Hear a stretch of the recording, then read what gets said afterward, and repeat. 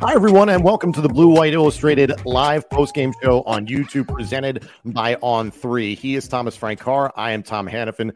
Penn State, number 14 in the country, takes out Maryland in a 30-0 game that really was over before it got started. Penn State literally ran away with this one in some inclement weather that some people were not really expecting.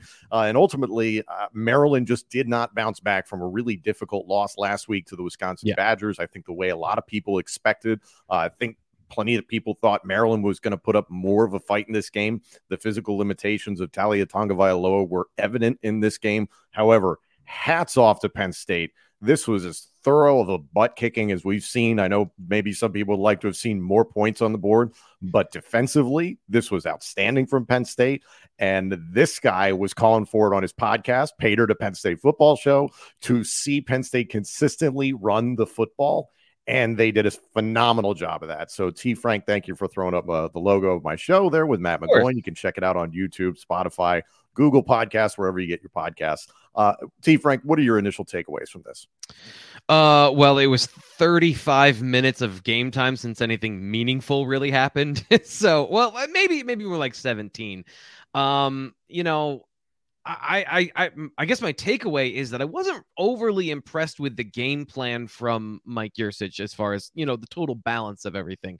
There's a little bit, and we can get into this at any point you want to, but I felt like the passing game was a little bit feast or famine. There were some conceptual things they were doing from play action, heavy sets of, 2 or 3 guys blocking at the line of scrimmage, reducing the number of players out in the routes. And it led to a frustrating day for Sean Clifford, who didn't play well, but I don't know that there were a ton of routes he missed through the, after the first quarter. I felt like things kind of ground to a halt in the passing game. And this is also, by the way, saying that we have not reviewed the film, haven't seen what we haven't seen yet. But first read, it felt like there was not as many open opportunities as Penn State's had in the past. Now, part of that is Maryland runs a heavy coverage system to keep a lid on everything. And I feel like there's a little bit of, in the run game, they couldn't compete. But in the passing game, they had a bead on what Mike Yurcich likes to do, and they took a lot of those things away. So part of today, I think the frustration about Sean Clifford is palpable. But also, I do think after, 3 or 4 brilliant game plans, this one was not at the top of the heap for Mike Yurcich. The positive thing for me was the running game, obviously, and that Nick Singleton and Katron Allen and Tank Smith also down the stretch having a lot of success. I was thrilled to see Tank Smith get in there because Kevon Lee is not available right now. So to be able to spell Allen and Singleton is great. So I thought that was nice to see down the stretch. But the running game was excellent. You got what you got out of the tight ends, which was outstanding. Consistently, T. Frank, through the season, we've seen Penn State's wide receivers struggle a little bit against man, not necessarily being fantastic at getting separation. But I agree with you on the feast or famine mentality. It is not Sean Clifford's game to throw fade routes that are longer than 20 to 25 yards. And there were probably half a dozen or more of those in this game. Is that something from Mike Yurcich that you think is simply there just to keep the defense honest, or is it like, oh no, they actually think they can hit these? Well, if it's the read, it's the read. You can't take that. You can't take that throw out of the playbook. And by the way, who am I starting with? I don't think that this was a very good game plan, and they scored 27 points before halftime. And I didn't mention Nick Singleton once in my opening remarks, so that is shame on me. By the way, just shame. But to that question. You've got to be able to throw those if they give them to you, right? So if somebody is in cover 1 or cover 0, which they went to a couple of times tonight, then if that's built into the play and that's part of, they take everything else away, maybe they deny the primary read or whatever, you've got to be able to hit that shot. If they're gonna give it to you, you can't ignore it. But at the same time, if they're giving that to you, you probably should find a new route. You know what I mean? Like literally and figuratively, you need a new path forward if you're getting put in a situation. This happened a lot in 2020, I thought, going back in shades of that, of they got forced into throwing things because that's what the defense was giving them, but also it's because you couldn't take anything else away from them. In this particular game, though, I don't think it was a man coverage thing as much as it was they were clogging the middle of the football field, and so the tight ends weren't a huge part of the game. They play a lot of cover 4, so 2 deep safeties over the middle of the field. The middle linebackers were doing a good job of getting depth. And it took away what Penn State likes to do, those throws that Clifford's really comfortable with. And this was kind of the plan from Indiana as well. Force the passing game to the sidelines, and you can get it to where it is, to what we saw tonight. I do want to remind everybody that if you want to get involved in the chat and in the super chat, if you donate to the channel, your questions and comments will be highlighted, and we'll address as many of those super chat donations here. Don't encourage Blue Jay. Don't encourage him. I want to get to that in a second. Also, if you've not already signed up and are a subscriber for Blue White Illustrated, I don't know what you're waiting for. It's just literally $10 for a subscription to Blue White Illustrated from now until the start of next football season. So head to on3.com and search Blue White Illustrated for the homepage to sign up today. I do want to bring attention to this because I will agree with Blue Jay that on talking on my podcast, Pater to Penn State Football Show with Matt McGloin, we expected a bit of a shootout. We expected Maryland to bounce back from Wisconsin because it's kind of what Mike Locksley teams have been good at, is they can kind of sneak up on you at times. And it just seems like they fell asleep there in the second half. We talked about it a little bit. It seems like Taulia Tagovailoa, physically limited, really did not want to run, did not want to get out of the pocket. And I think it was 7 sacks that Penn State came up with. So what they were doing is they were, instead of keeping their rush lanes going up the field, which is one of the problems that they had with Jack Tuttle last week, this is kind of a copy and paste of last week's game plan in a lot of different ways, because these two offenses are relatively similar in terms of they like to throw screens. Maryland does a couple more things than Indiana because they have more talent. But every time Talia tried to break the pocket and run, so if he tried to run out the right side of the pocket, Abdul Carter was twisting from the other side, and he thought he was running into a running lane, but then all of a sudden there's a linebacker, there's a defensive end, and also Penn State was giving another thorough butt kicking to the offensive line they were facing. So that's a good pass blocking unit too. That's the thing. They are decent, and Penn State made them look putrid. So this was the best game for a lot of guys in a while. Adisa Isaac, I thought, was thoroughly dominant in the game. And really this game, why it was a wild card. And I agree that people were pretty off, I think, on the Maryland side, expecting Maryland to score some more points here, because Talia is the offense. Everything runs through him, and his decision-making under pressure has been very poor. And this is one of the things we talked about coming into this game. Snaps were an issue. The rain was an issue for this team, and pressure up the middle. Those were all things that were on tape because of the freshman center and the redshirt freshman running backs. Penn State ate that alive today, and led to, I didn't expect it to lead to 0 points. I figured at some point Maryland would adjust, but they never did.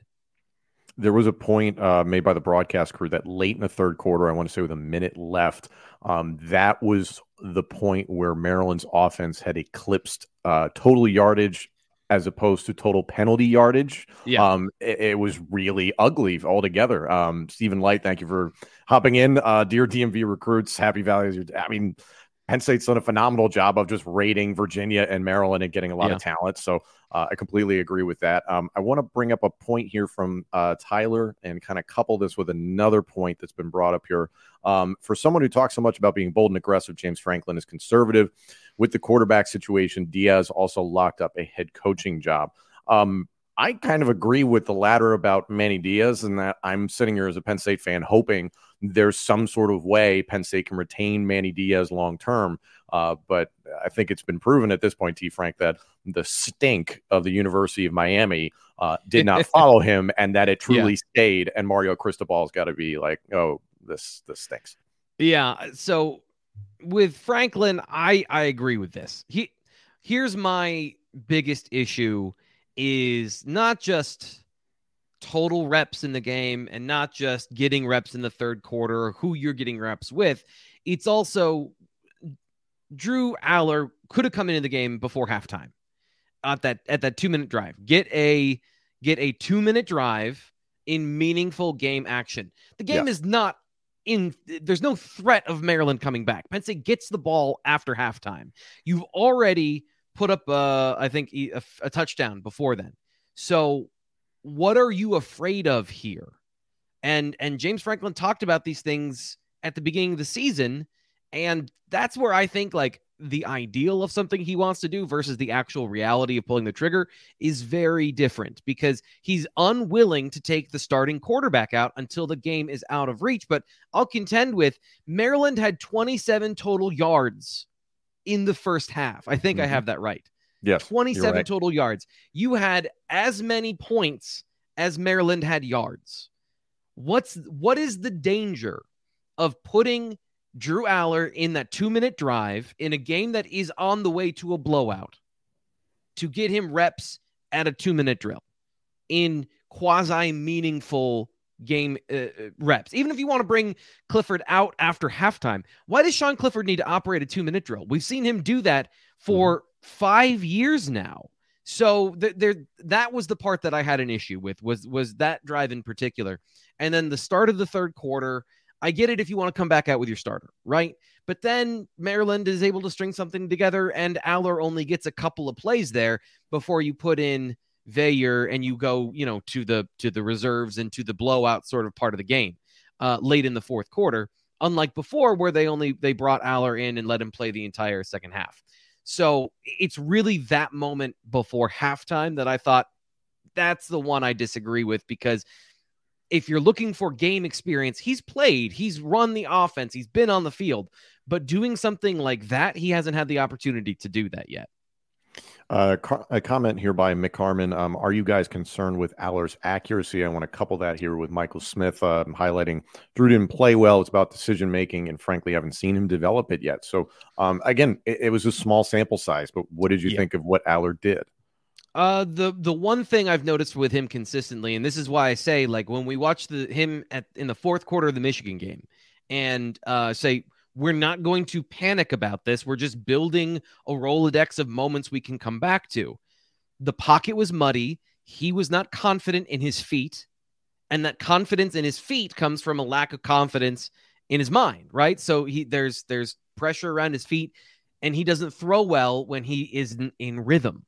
So that's going to be something he has to work on. It's not necessarily off-platform throws, but throws with condensed spaces. And I talked to his quarterback coach this offseason. That's something they practice. That's something that his whole mechanical development from where he was, kind of as a baseball thrower to what he is now as a modern day passer. It's all about being able to throw in condensed spaces, but there's this leakage of, it almost looks like confidence. And I don't want to say he's not a confident football player, but he's not following through with his fundamentals. When he's confident and he strides into the ball, I mean, you saw it at times this year. And I think Purdue that, game. Yeah, exactly. And the a couple other times this year, the Ohio game, he was very good. Even last week, I thought he was good when he was, confident and in stride. And you saw all the good decision making he made during the end of the Indiana game. But when he's sitting out there in the middle of the field reading it and there's some pressure in his face, I think that's where he tends to break down and revert to some bad habits. And that's just progress in coaching and being a freshman. One thing I did want to bring up in regards to the quarterback play, I know everybody's looking at this evening, and there's frustration with Sean Clifford, obviously, and then some concerns with Drew Aller. The quarterback position wound up being 16 of 30 for 164 yards and a touchdown between three quarterbacks. So it's not really breathtaking. However, you did have 249 yards rushing, which was something that, talking with Matt McGloin about this game, it made a lot of sense to just lean into the run and just hammer the ball at Maryland. And it was something we were concerned about coming into the game, and I know you focused a lot on it, is the revolving door along the offensive line. An injury to Olufushanu where he's week to week. Landon Tengwall was out for the season. Hunter Norzad was injured against Indiana, but obviously played, was a game-time decision. Drew Shelton started at left tackle, Bryce Effner at right tackle. How did you feel about what the O-line did today? Well, there's a couple of runs where there wasn't much there, and they were still able to push for 4 yards. They were running into disadvantageous situations, and they're still able to get some push. So to me, that tells me Salim Wormley is getting healthier.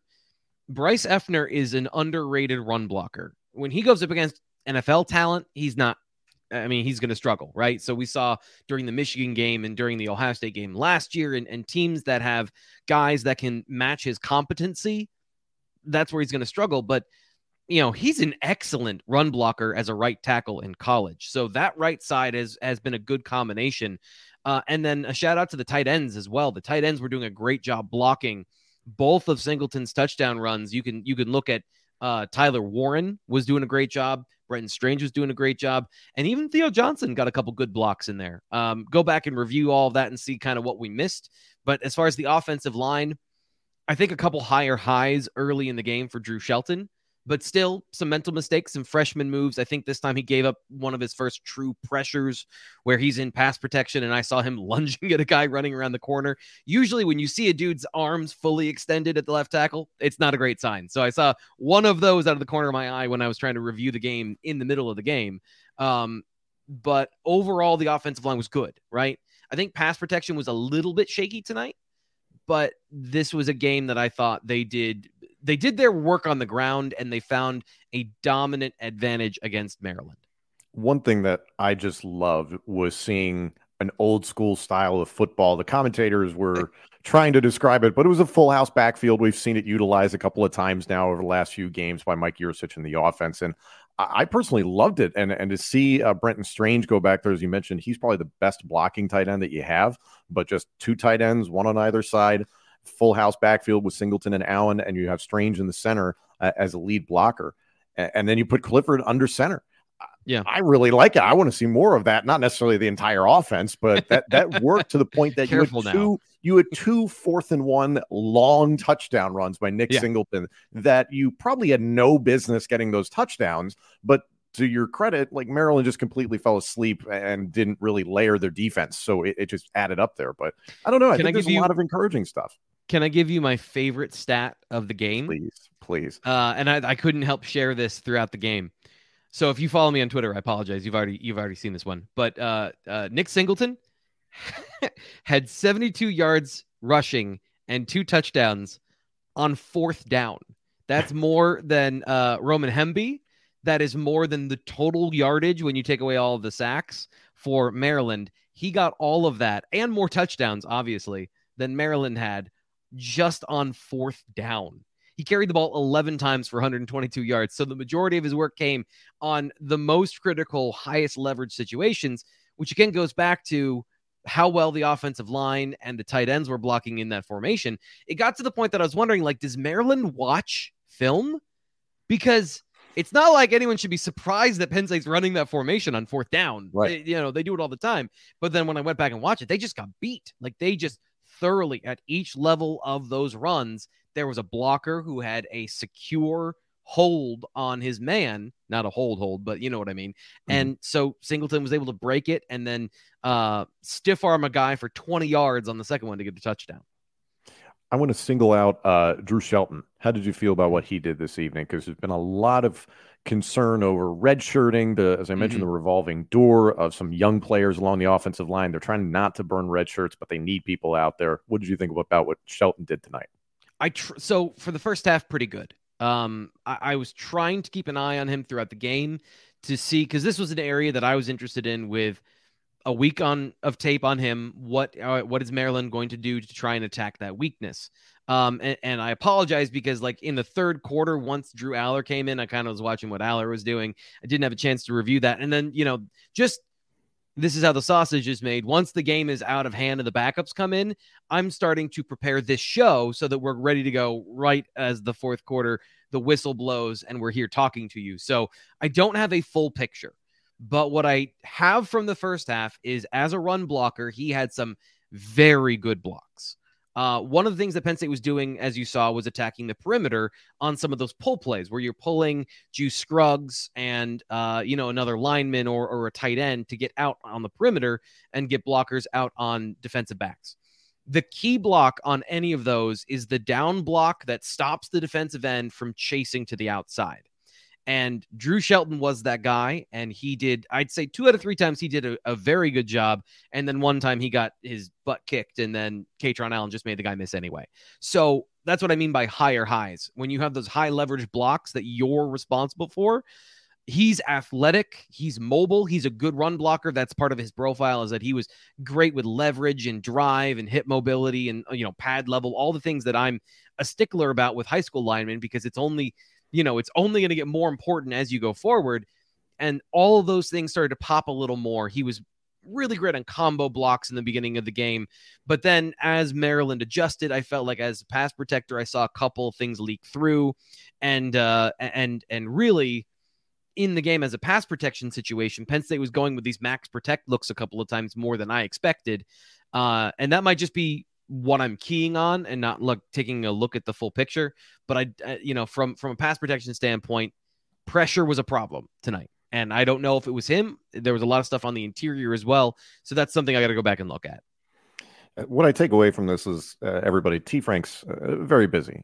He works very, very hard. He is the workhorse of Blue White Illustrated. And what you can really do to make him feel better is to hit the like button on this video, because the almighty algorithm, as you put it, will also like that. It will like this channel, and it will like Blue White Illustrated and Thomas Frank Carr as a result of that. And then he can be happy and bring you all the information you need. We have something for that. The almighty algorithm. And there it is. Thank you very much for that.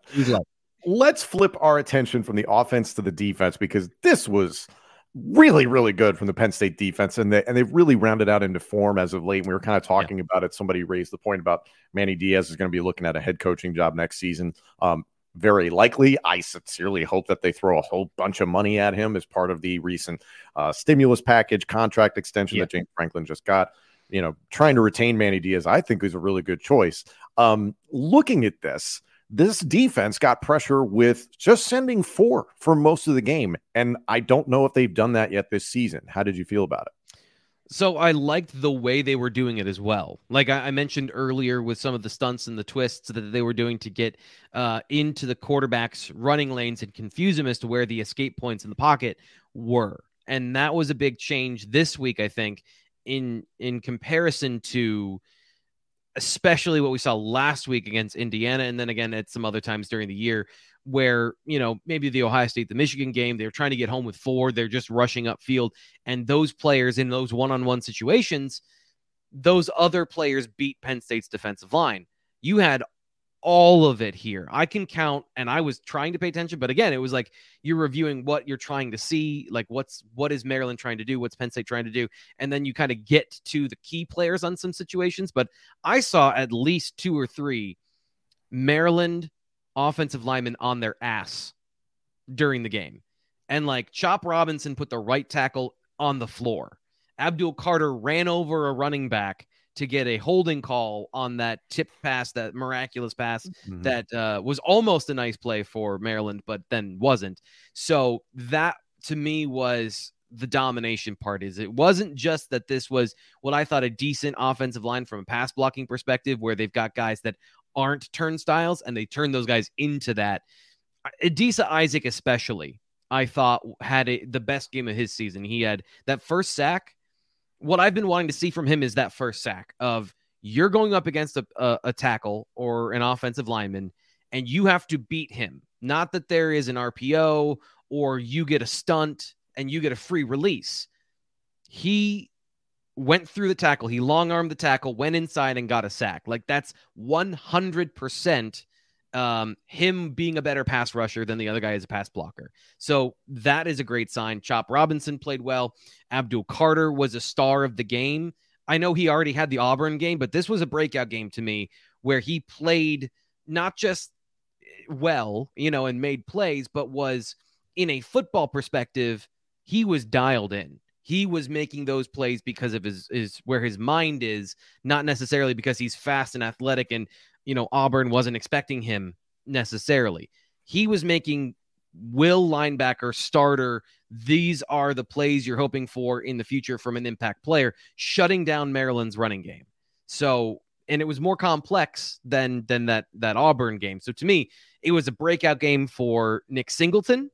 And we should talk a little bit more about Nick Singleton, too, and some of the things that he was doing, and for Abdul Carter. And I know that both of those guys have already had breakout games, but they were doing it the right way tonight. It wasn't that they were athletes. It's that their mind was taking them to the football or to the end zone. Abdul was excellent. A lot of situations where he was spying Talia Tagovailoa, and we talked about some of the physical limitations that Talia had coming into this game, but still Carter can accelerate so quickly. He got to the quarterback on multiple that was occasions. awesome. It was really good. Can I Go give ahead. you a stat I want to line? eat. I want to eat a little crow first. And Michael Snyder, you're absolutely right. I was negative this week, and frankly, despite the record that Penn State has, there's been inconsistencies all season long. No game has been like the other. So yeah, I did think this would be more of a shootout. I was expecting Maryland to give a little bit more of an effort. Talia can be explosive. Obviously, his injury is worse than expected, and he was stuck in the pocket all night. So I'll definitely eat crow, but I'm glad Penn State pulled out the win that they did. But anyway, you were about to say. So I was just going to button up the Abdul Carter thing. This is the second week in a row he's led the team in tackles. 7 total tackles, 3 solo, a sack, a tackle for loss, a pass breakup, 2 quarterback hits, and a forced fumble. And that play that you talked about, that's what I'm talking about so it's the complete package now where Talia Tagovailoa breaks the pocket, right? And we both know he's injured, but he's also still mobile. Like he was not a statue back there tonight. So when he breaks the pocket and Abdul Carter can cut the angle and turn what is going to be a scramble into a throwaway, that's difference-making plays right there because the athleticism took over and they forced Maryland into those situations. So, yeah, to me, this was the breakout game because it was a complete game from Carter in a lot of different ways. Also on the defensive side of the ball was a chance to break out for a number of players in the secondary. I saw somebody in here saying, yes, Zaki Wheatley needs to play more, in my opinion. You saw some more faces in the secondary because it was said early in the broadcast that Joey Porter Jr. was not playing in this game. You and I were texting a little bit before, and that there's a reported injury potentially to Joey Porter Jr. during the week. So what did you think of the way the secondary played? And then what do you think of the future is for Joey Porter Jr.? Yeah, so just to give credit where credit's due, Nate Bauer, another reason that you want to be a part of Blue White Illustrated is Nate Bauer was on this early in the week. He was providing that information on the Lions Den message forum shortly before the game. So we're giving you that inside information, and that's a reason to sign up for BlueWhiteIllustrated.com. Those $10 go towards you being in the know, and being left out is the worst. But what was your question? I've already forgot it because I was doing my promo speech. No, obviously, A, what did you think of the way the other members of the secondary played today? And then B, what do you think Joey Porter Jr.'s future is considering the NFL draft is looming? Yeah, I don't know that second part because it is like Rutgers, Michigan State, end of the season. If you've got something that is a problem and you want to be cautious, it makes sense. He's put his film out there. I don't think that there's any question that he's had an excellent season. The pass breakups, the suffocating coverage. I thought he performed well against Ohio State in that high leverage situation against Marvin Harrison Jr. There were some catches, sure, but he, again, was there and contesting and fighting them the whole way. So to me, like just thinking about his profile, I think he's solid. If he wants to continue playing through an injury, that's a football thing to do. If it's something where he can't play through it and they want to be conservative and cautious because of those things, I don't think that's it could go either way to me. But I think that if he can play and that it's not serious, I wouldn't think that he's shutting it down now for something minor that isn't going to be like a long-term concern, if that makes sense. If it's something like it kept him out of this week, but he's going to be fine for the rest of the games, I don't think that that's going to necessarily be something that keeps him out because of that. Sure. And they played well, obviously. Marquise Wilson struggled a little bit at times with some of the option plays and some contain, but he battled back and he played well. And Kalen King is awesome, and he continued to be awesome. So it was a game where the defensive line made it non-existent, not even really a necessary conversation. Be like, Joey Porter Jr. is not there because he had no time to throw. Talia Tagovailoa had no time to throw. Yeah, it was said in the comments, but Kalen King was excellent. I thought Johnny Dixon continues to be solid. You see a lot of Zaki Wheatley and Jalen Reed, Keaton Ellis. I mean, there's a lot of bodies that get out there. And let's not forget about Daquan Hardy. I think he's been a little bit lost in the mix just because there are a lot more secondary players that are fielded by Manny Diaz than Brent Pry last season. You saw a more consistent nickel look last year, whereas Daquan Hardy is just not seeing the field as much, but he is outstanding. So a lot of really good guys that got him. And So he's improved over the second half of the season. He hasn't played as much, but in the moments he's been on the field, he hasn't been, a problem for Penn State where he was early in the year. And that's part of it. The other half of it is they played a lot of run teams for a while. Like they were heavy into some of these heavy run formations and 40 runs a game. So in the middle of the season, you're not going with your nickel look or your dime look where he comes on the football field. So it's a little bit of both, but in his absence, Jalen Reed has kind of evolved that slot position, as the other guys have as well. They've been using Jalen Reed a lot lately in single coverage. And that's something I've noticed as the season has gone on. They've done more and more with him there. I think as he's gotten a little more mature from that redshirt freshman, now he's a full on 2 years in the program. And Tig Brown was everywhere, and that's kind of to be expected. You mean Tigger? Yeah, that was said on the broadcast a number of times, and I feel like there was maybe a gap in somebody's research. I don't know. For the record, as someone who's done play-by-play for a number of years, if you hear somebody consistently referencing the number of the player in their hometown, it means they don't know who that person is, and they're referencing a call sheet consistently, so they're living through their spotter. This is all I'm going to say because that job is so hard. I mean, the reason I'm here talking to you on the internet and not trying to be a play-by-play broadcaster like Mr. Tom Hannafin is because it's too hard. It's just too hard. But I can tell, Tom, when guys aren't preparing. You can hear it when guys are not doing their homework and when they haven't actually looked at the teams or have any reference points. And when they're talking about, this thing that happened 20 years ago, that's the last time they were paying attention to Penn State football. If you paid attention in the past week, so that's all I'll say. That I care about effort. Let's get back to the super chat because we have great effort from our fans. Larry saying there isn't a more improved Big Ten team than Penn State. Tell me I'm wrong. I'll wait. Since the Michigan game, this team is different. It's evolving. What do you think? Yeah, the offense was the issue, right? And let's talk about that Michigan game. So Larry brings up a good point about evolving. Maryland tried to do that to Penn State. Their running game, the plan early was make Penn State's linebackers exchange gaps. So they're pulling, they're counters, they're doing a bunch of the things Michigan was doing. But the whole point was, A, Michigan is better than we all thought and expected. And B, they're better than Maryland. And they also caught Penn State off guard doing something different than what everyone was expecting coming into the game as far as scheme. Penn State's buttoned up those issues. So the linebackers had no problem exchanging gaps, running to the sideline. And that's what I mean by Abdul Carter of this game.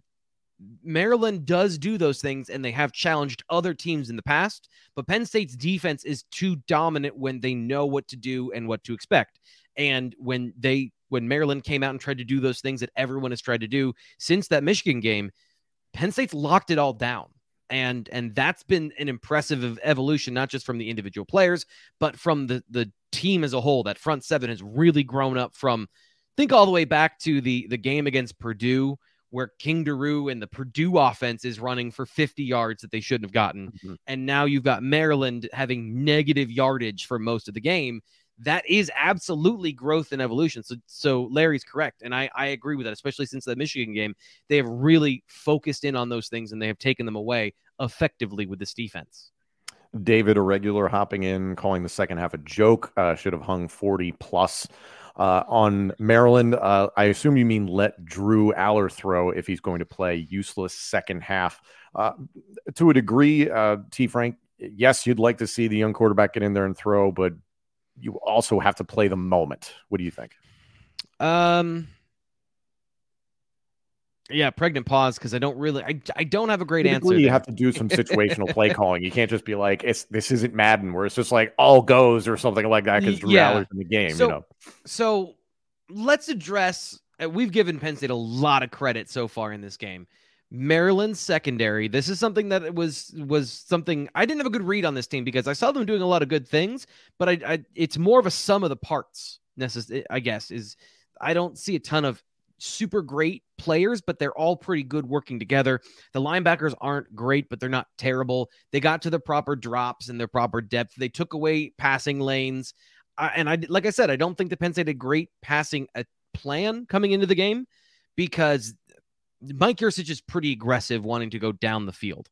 So there's two things about this game that I'll say about the passing attack. Sean Clifford was struggling getting some of those throws over the middle, getting those throws, as I said, over the linebacker before the safety. They were not hitting those. The painful overthrows were because he was trying to get the ball, layering it over a linebacker. And it's just not a throw he's very good at. So Maryland's defense in the secondary has been playing good all year. And could Penn State beat them? That was one of my questions coming into this game is could Penn State? That's why I thought it could be close, is because if Tagovailoa goes off and has some of those wild card plays, this team is good at keeping a lid on everything. And so they played two deep safeties. Penn State ran the football, made them pay for it, but could never really run them out of it to get those big explosive passing plays, including in the second half with Drew Aller. And so part of this is scheme and what you were getting from Maryland. Maryland refused to come out of that kind of shell. And this is a general assessment. You know, they were obviously playing man coverage and cover 0 and cover 3 and cover 1. But kind of the overarching theme is they keep a lid on things in obvious passing situations so that they can make you work for it and earn it. And Penn State was not capable of doing that today.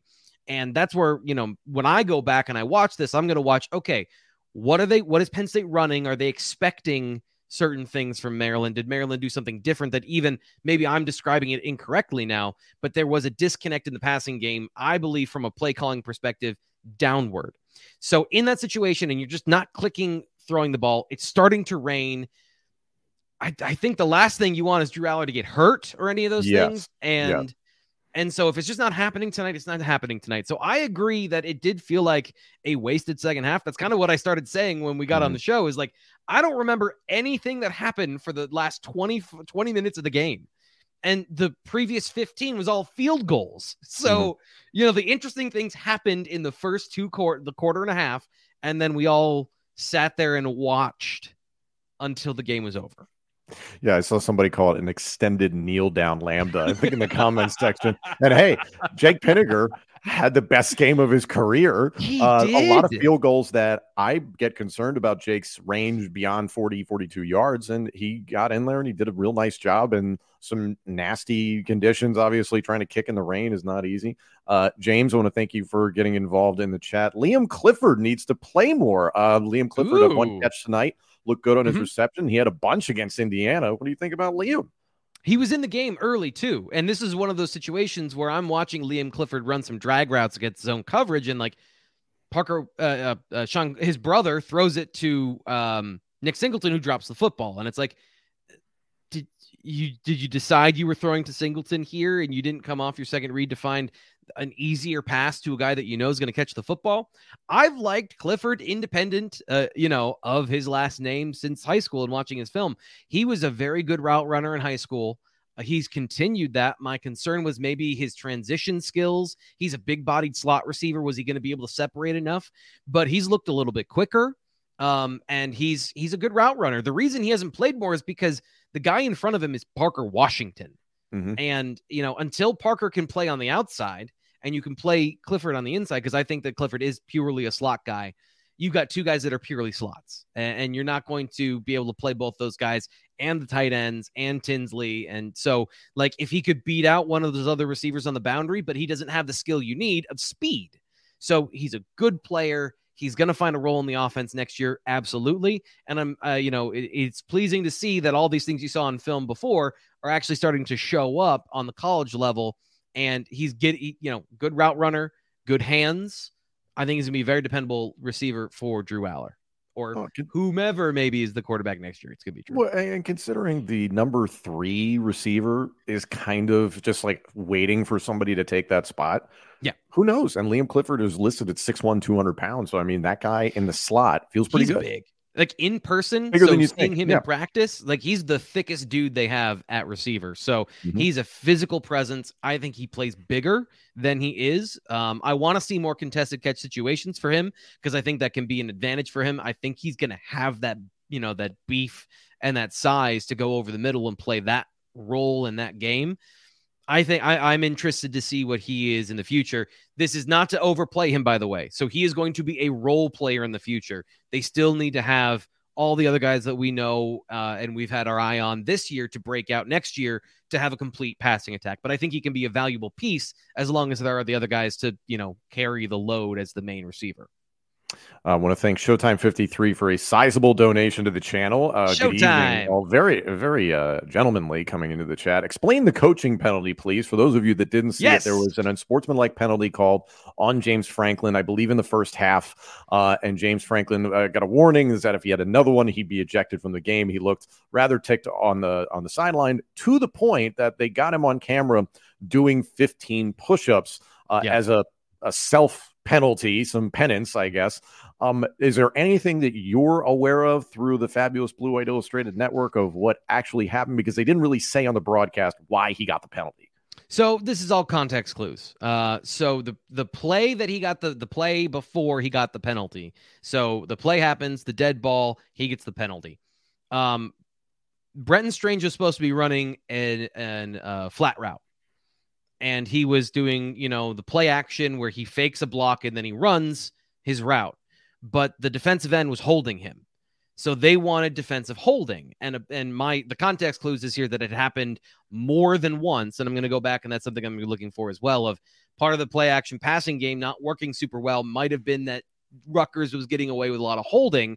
And James Franklin and Sean Clifford and Brenton Strange have brought it up a couple times of, hey, watch for this, and then they never called it. So then Franklin goes over the line, gets the penalty, and then does the push-ups. That's my read of the situation based on the kind of what happened in sequential order. And he had him by the shoulder pads. Strange was trying to disengage, and the only thing he didn't do was the thing that we all do now to get a penalty, which is throw his hands up and flop.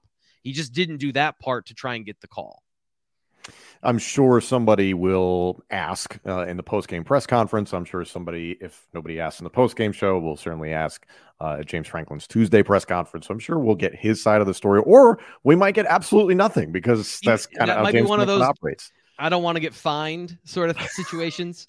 You can't talk bad about the refs in public. So he might not get into a lot of detail there. But of course, if he does, you can check it out here on the YouTube show as soon as we're done. Blue White Illustrated here on YouTube. We have James Franklin's full post-game press conference live from Beaver Stadium. And you can check that out once we're done here. But don't go anywhere because we're going to talk about more stuff. Yes, we have more stuff. I do want to come back to a point you were making before because I know you wanted to talk a little bit more about the running back, specifically Nick Singleton. Yeah. It looked like they took Katron Allen's eyeballs and implanted them in Singleton's head because I wouldn't say that Singleton had bad vision before, as far as he wasn't always burying his head at the first read, but he wasn't seeing more. He wasn't seeing the field and anticipating things so that he could find the lane when his blocks were set up properly. And he came out and ripped it. I mean, confidence, decisiveness, and being right. And there was a certain lean about his running style that was different. Like, Tom, would you describe him as an upright runner for most of what you've seen here, or am I off on that? For most of the season, I would agree with that. And this game, especially his second 4th-and-1 touchdown, lowering the shoulder and then also keeping the legs moving, just lifting them just so he could muscle himself over the goal line. There was a lot more of that downhill. I hear that cliche a lot, but he was very good about that today. So I guess the thing he's had a very sprinter sort of running style where he'll lower his shoulder into guys, right? But if he's trying to hit a home run, he's upright. He's got that kind of upright stride like he's a sprinter because that's a part of his background. This game, he was more mobile because I feel like he was running more like a running back. His hips felt looser. He was able to cut better. I know a thing that a lot of people have talked about this year is that he's a little robotic, right? So he's a little upright. He's a little bit stiff. He doesn't break as many tackles. He was breaking tackles, not just by running dudes over, but by, cutting subtle movements to subtle, confident movements in his running style. And that unlocked everything. The reason I've been saying that he needs to get bigger is if he's going to run upright, you need to be able to just power through anything. But if he runs like that for the rest of his career, he's good. because that's what he needed. Like, that is the change in the style and the change in his sort of mentality.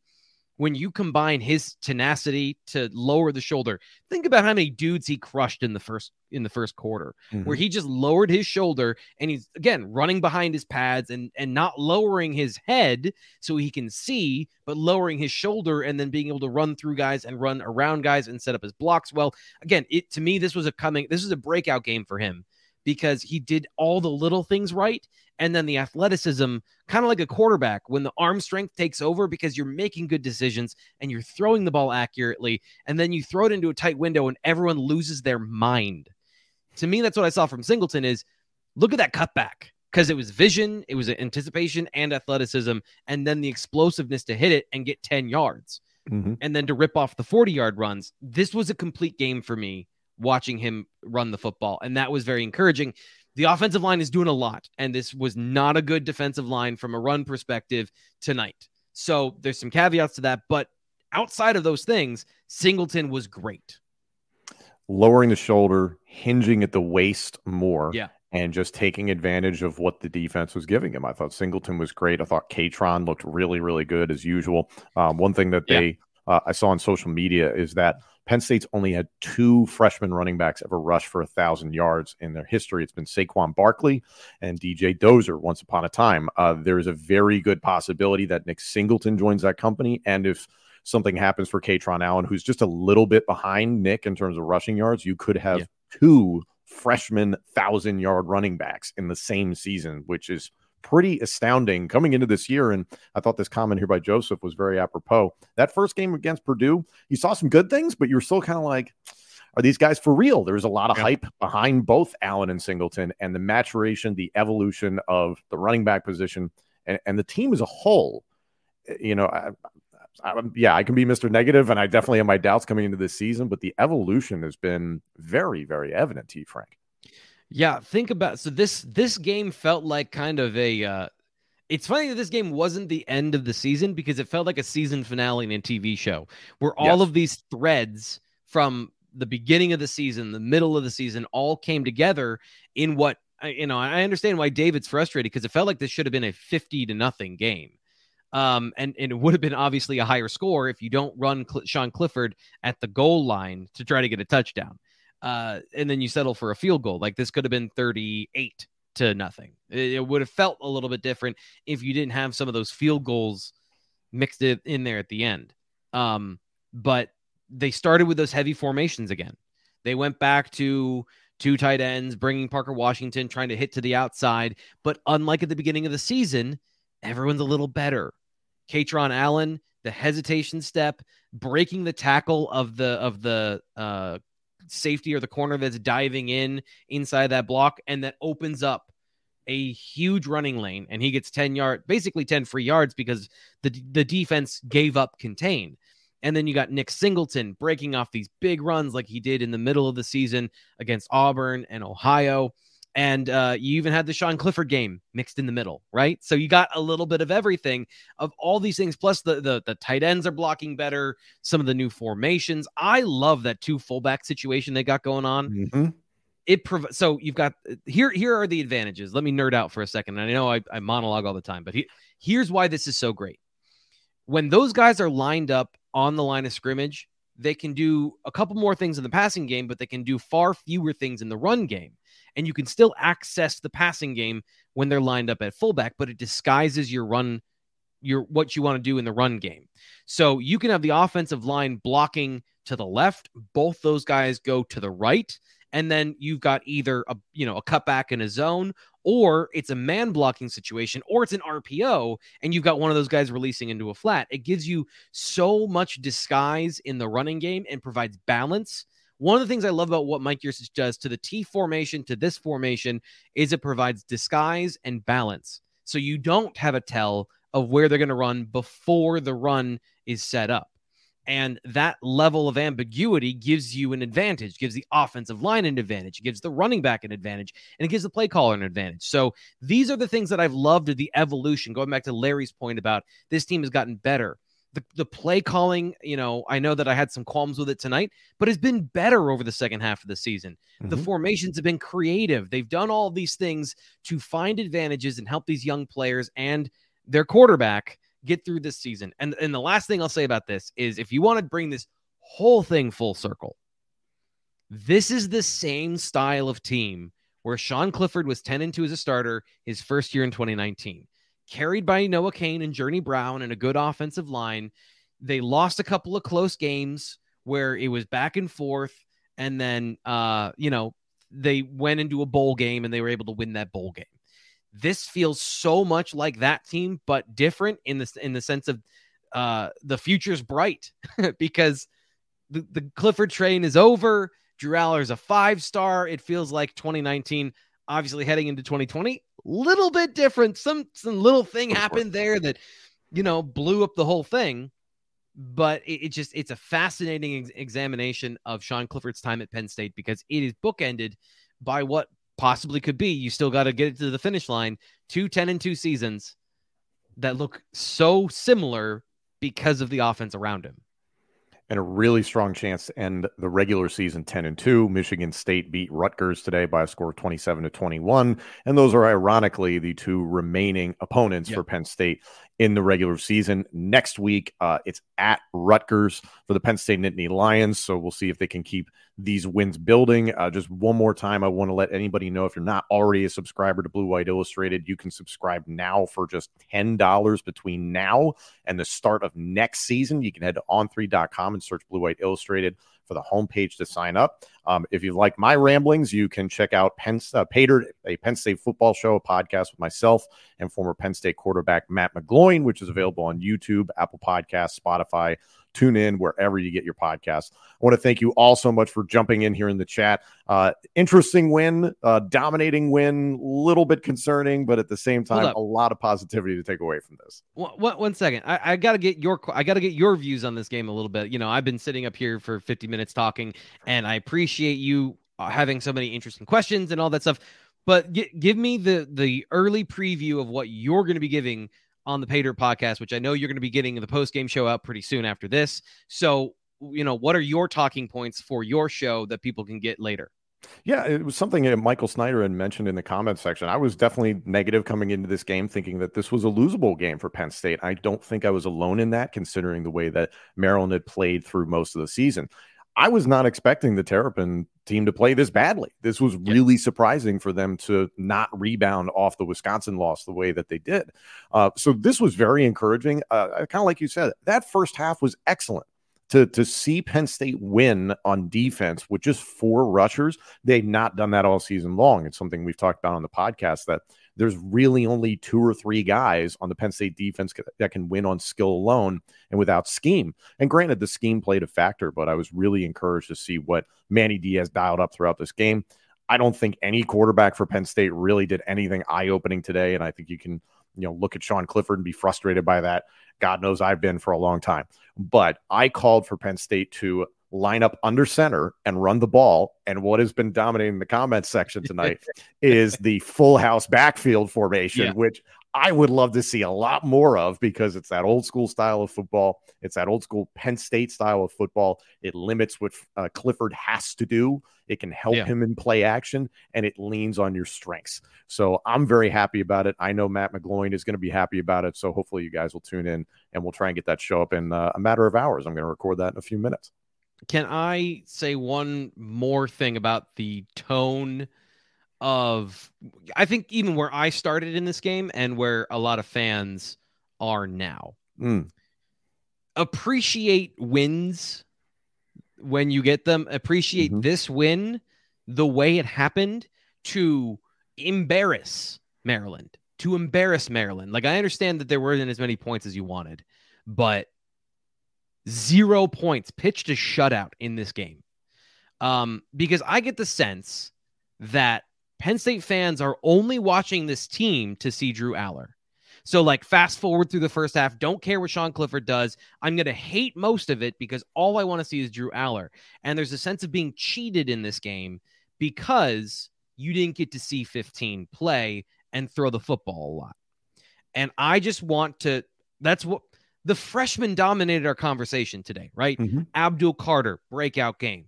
Nick Singleton, different animal tonight. Katron Allen, Drew Shelton. This team is preparing, and all the things you're hoping for, they're setting the table right now for that next year. And I think that is something that you can't overlook. And even on the defensive side of the ball, Zane Durant was more involved in this game. I think Zakee Wheatley, guys want to see him more. I think they're using him creatively, because there were some times early in the year where he's getting those interceptions, but he's wrong in the defense. Like he's breaking the rules to go get an interception. And I don't know what the situation is. That's just my observation. And he has seen fewer snaps as this has gone on, as the season has gone on. But they're using him in sub packages very well. And he's a very talented football player that is going to get better, and he's going to be a key player next year. Kalen King looks excellent. Like, this is all setting up the way you want it to. If you're only focused on 15 and you're only focused on the quarterback, as much as we're obsessed with them, and I don't blame you, I just want to give my one final parting note is take advantage and appreciate all of those players playing well too.